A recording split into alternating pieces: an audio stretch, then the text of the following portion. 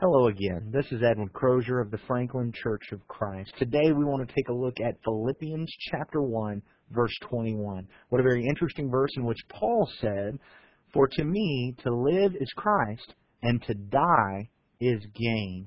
What did he mean by that, and how can we say it? Open your Bibles with me to Philippians chapter 1 and verse 21, and let's learn what it means to be able to say, to live is Christ, and to die is gain. I've never been in prison. And I can't fathom or imagine what that must be like. But one of the things that most amazes me about Paul is when I take a look at his writings in Scripture. And I remember that some of these letters that were written, he wrote while imprisoned, as he was held captive by the Romans. And yet at the time I believe he wrote this, he was given some freedoms to be able to meet with his friends, yet still recognizing that his life was in the hands of his judges. And he recognized that he was put in prison wrongly, and that didn't seem to bother anybody. And so it wouldn't bother them if they put him to death wrongfully.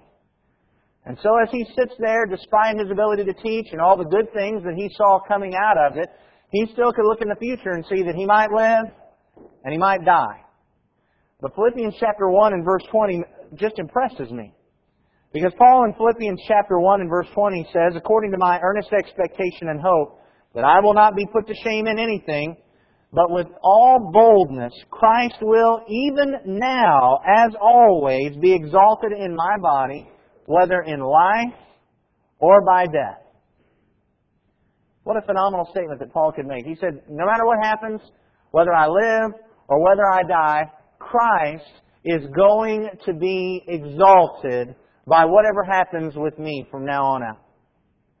And then he goes on, and in just a verse following that, he says, "For to me, to live is Christ, but to die is gain." He could look at both sides of this. To live is Christ, but to die is gain. What a powerful statement made there. And my question is for us today, can we make this statement? Can I make it? Can you make it? To live is Christ, but to die is gain. And because he had this faith that to live is Christ and to die is gain, he was able to say, no matter what happens to me, whether I live, whether I die, God is going to be glorified by what goes on in my life or death. And that's what we need to emulate. We need to be there. And so I just want us to consider this statement for just a few moments this morning, and then take a look at our lives and see how we measure up here. Before we do that, would you bow with me in prayer, please? Glorious Father in heaven, we are amazed and in awe by your servant Paul and the example that he set for us. And we pray that you would strengthen us, that we could have the same attitude, that we could make the same statement, that to live is Christ and to die is gain. And we pray that you would strengthen us to live in a way that pleases and honors and glorifies you. And as much as we're amazed and in awe at your servant Paul, we're amazed and in awe even more by your Son Jesus Christ and by the love that you had in sending Him to us, and the Spirit as you sent Him and revealed your Word that we might know how to serve and glorify you. And we pray that you would be with us and help us, that whether we live or whether we die, that you will be glorified in our bodies, in our minds, and in our actions. We pray these things in your Son's name. Amen. Seems like a very simple statement. I just kind of want to take it one step at a time. We're going to start at the end, though. I want you to note that when Paul said this, he said that to die is gain. How many of us view death as gain? And yet that's exactly the way Paul viewed it. I've been surprised as I've studied this off and on through the years at some of the commentators and some of the times that they would spend trying to squirm and wiggle around this as if they thought Paul might possibly be selfish and just thinking about himself, and they're trying to defend him and say that it's really okay for him to feel this way. Well, of course it's okay. Look at what Paul says about these issues in other places. Look in 2 Corinthians chapter 5. In 2 Corinthians chapter 5, Paul said this, "We know that if the earthly tent, which is our house, is torn down, we have a building from God, a house not made with hands, eternal in the heavens. For indeed in this house we groan, longing to be clothed with our dwelling from heaven, inasmuch as we, having put it on, will not be found naked.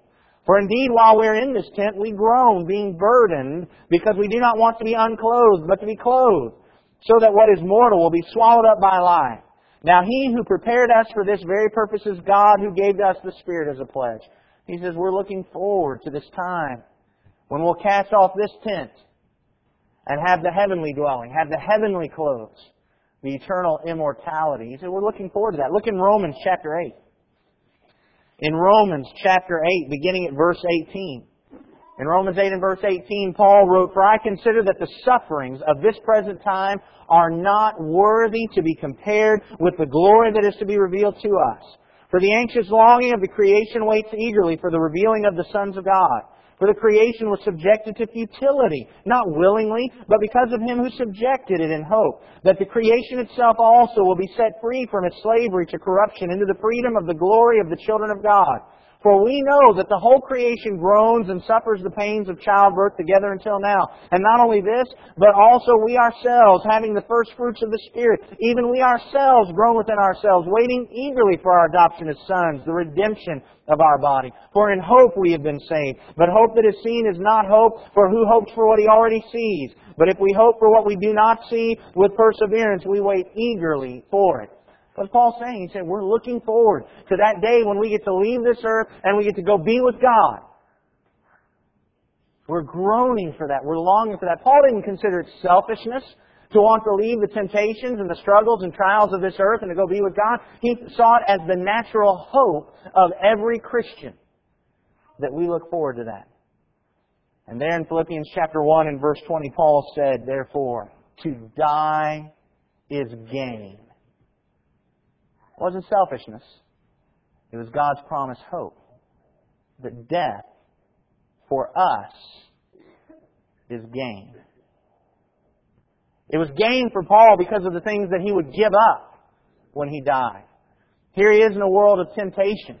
Paul was not perfect. He was not Superman. He was just like us. And every day he had temptations. Can't you imagine? Don't you know how that weighs down on us? And look forward to a time when we give up all those temptations and we don't have them anymore. Paul dealt with the trials and the persecutions and those who oppressed him and looked down upon him and those who he was an outcast because of them, and he was going to get to leave all of that behind. And so he says death is gain. I think about the thorn in the flesh that he had in 2 Corinthians chapter 12. In 2 Corinthians chapter 12, beginning at verse 7, Paul wrote, "Because of the surpassing greatness of the revelations, for this reason, to keep me from exalting myself, there was given me a thorn in the flesh, a messenger of Satan to torment me, to keep me from exalting myself. Concerning this I implored the Lord 3 times that it might leave me. And He has said to me, My grace is sufficient for you, for power is perfected in weakness. Most gladly, therefore, I will rather boast about my weaknesses, so that the power of Christ may dwell in me. Therefore I am well content with weakness, with insults, with distresses, with persecutions, with difficulties for Christ's sake. For when I am weak, then I am strong." Paul certainly said that God's grace was sufficient for him. He would live with that. But he still had the thorn in the flesh.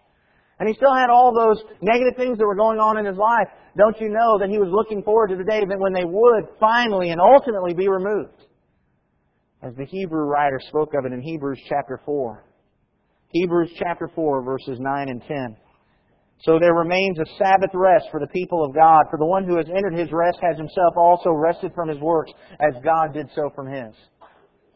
Paul was looking forward to his Sabbath rest, to the time when the work would be over and he would be able to rest in God.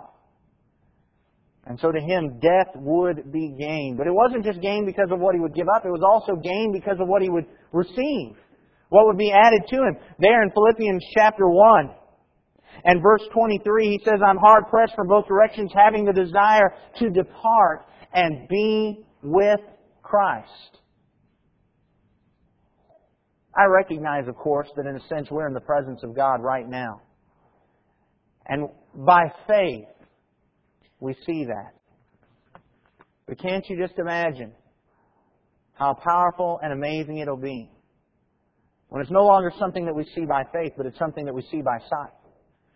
When we're with Jesus and we know it because there He is and we can see Him.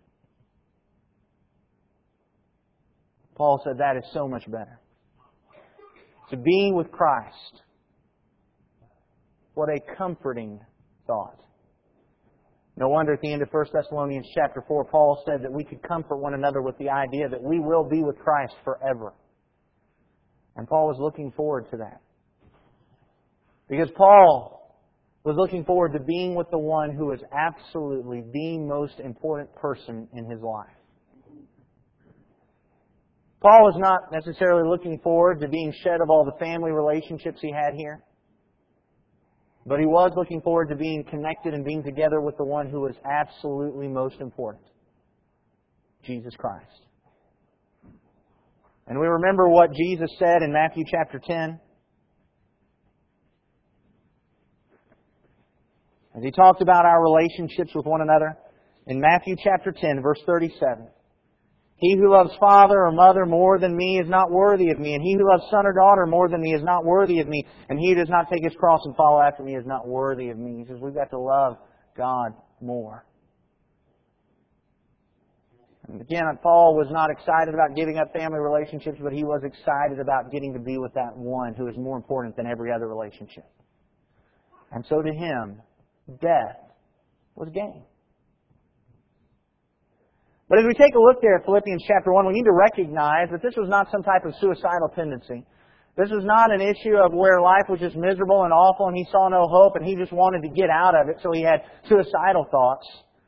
He said he was caught between a rock and a hard place. He was torn asunder. He could see the good in both sides of it. He not only wanted to die because that was better, he also wanted to go ahead and live, he says, because that would be Christ. His death was gain, but living would be Christ. Living would benefit Christ, would benefit Christ's work. He says in verse 22, Philippians chapter 1, "But if I am to live on in the flesh, this will mean fruitful labor for me, and I do not know which to choose." He recognized that when he died, he would get to go be with Christ. He would be rid of all these problems and these hassles down here. But that would be it as far as his fruitful labor in the earth. He would never again baptize anybody else. He would never again teach anybody else. He would never again be able to glorify God on this earth for others to see and be impacted. He says, if I get to stick around here a little bit longer, that'll be fruitful labor for me. John chapter 15 and verse 8. John chapter 15 and verse 8, "My Father is glorified by this, that you bear much fruit and so prove to be my disciples." Think about what this says about Paul. Paul is in prison because he's been trying to have fruitful labor. And what he says is, if I live on and I get out of this mess, I'm going to keep on keeping on. I'm going to keep on preaching the gospel. I'm going to keep on talking to people. I'm going to keep on baptizing people. I'm going to keep on bringing people to Christ. He says, if I live on, it means more fruitful labor. What a powerful insight into Paul's character. We flip back over into Philippians chapter 1. And verse 24 he says, "Yet to remain on the flesh is more necessary for your sake." Isn't that interesting? He says the reason why he's wanting to stick around is not because of him, but because of others. It's necessary for your sake. Because of all this work he'll be able to do among them. I am really humbled by this. Because I've had these similar thoughts with Paul, where I thought that, I wish it would just all end. I'm ready for it to all be over. So we can go on to heaven and not have to deal with all this mess down here. But then there's also that part of me that says, I want to stick around here. But sadly, it's not ever because I sit there and think about all the good things I can do for others. It's typically I'm thinking about what I'm afraid I'll miss out on. I think to myself, I really wouldn't mind dying, but I really would like to see my kids graduate and my grandkids, and I would like to take that European vacation someday, and I would like to have this, and I would like to do that, and look at all these things that I'll miss out on if I were to just up and die right now. But I take a look at Paul, and there was none of that selfishness. When he thought about sticking around, it was about what he would be able to continue to do for Jesus. It was about what he could continue to do for other people. And he said, so it's hard for me because, for me, I'd like to just go on and be with Christ. But for you, I'd like to stick around and work and help and serve Jesus some more and bear fruit that glorifies Him. And Paul said, to live is Christ and to die is gain. What an amazing coupling that is. And yet, As we think about that, there's one other thing that's occurred to me recently as I've studied this passage that I hadn't thought about in time past in reading this over and over again. But it occurred to me, you take a look at this statement and look at what Paul is able to say. He's able to say, death is good for me. But why can he say death is good for him? I'll tell you why. He can say that death is gain because he could say that living was Christ. If our living is not Christ, then our dying will not be gain. The two halves of the statement in Philippians chapter 1 and verse 21 are inextricably linked together. Paul's death would be gain because Paul's life was Christ. Because Paul's life was Christ, his death would be gain. But if Paul's life had not been Christ, if to live was not Christ in his life, then to die would not be gain. How many Christians want the last half of this statement? How many of us want to be able to say, to die is gain? And yet how many are not willing to live as Christ? We have to have both parts of the statement, or neither part will be true. Because Paul was most focused on bearing fruit that glorified Christ. Because Paul was most focused on serving his brethren. Paul was convicted that when he died, it would be gain to him. And that's where we need to be. Can we say the first half? Can I say, for to me, to live is Christ? Because if I can't say the second half. We take a look at 2 Corinthians chapter 8 and verse 5. In 2 Corinthians chapter 8 and verse 5, Paul talked about the Macedonians and their ability to give beyond their means when the brethren were in need. And he said they did this not as we had expected in 2 Corinthians 8 and verse 5, but they first gave themselves to the Lord and to us by the will of God. Why were they able to serve? Because they had given themselves to God. For them to live was Christ. And so these guys could say to die was gain. Think about Colossians chapter 3, verses 3 and 4. In Colossians chapter 3, verses 3 and 4. Paul said in Colossians 3 and verse 3, for you have died and your life is hidden with Christ in God. When Christ, who is our life, is revealed, then you also will be revealed with Him in glory. Have we died in Christ? So that our lives are hidden in Christ? When people look at us, they're not really seeing us, they're seeing Christ and how He would live. So the ones about whom Paul was writing here in Colossians chapter 3, verse 3 and 4, they could say to die is gain because for them living was Christ. I think about Galatians chapter 2 and verse 20. In Galatians chapter 2 and verse 20, Paul wrote, I have been crucified with Christ. And it's no longer I who live, but Christ lives in me. And the life which I now live in the flesh, I live by faith in the Son of God who loved me and gave Himself up for me. Paul said, this is who's living here. It's not me anymore. Christ is living in me. And that was why he was able to say that if I live on, it'll mean more fruitful labor because this isn't me living. This is Christ living through me. I'm just doing things Christ's way. I'm going to do whatever He wants. And so that would be beneficial for you because I'm going to be serving you, Paul said. And because he had died and Christ was living in him, he was able to say that death would be gain. And so what an amazing verse Philippians chapter 1 and verse 21 is. For to me to live is Christ and to die is gain. I want to be able to say to die is gain. And I know you do as well. And we need to remember that if we want to say death is gain, then we have to be able to say to live is Christ. And so we have to ask, can we say that? Can I say it? Can you say it? For to me, to live is Christ. It's not easy, it's a struggle. It's certainly a growth process. There's no statement that, I'll become a Christian and immediately I will be just as completely mature as Paul was. I'm not saying that. It's a struggle. It's something that we grow in, something we continue working on. But as we look out, we look at today and we realize, of course, that, on the way home today we might die. But then again, we might not. We might live. If we continue living on tomorrow, will God be able to look at us and say, you know what, I want them to live because that'll mean fruitful labor. Because that'll mean glory for my name. Could God say that about us?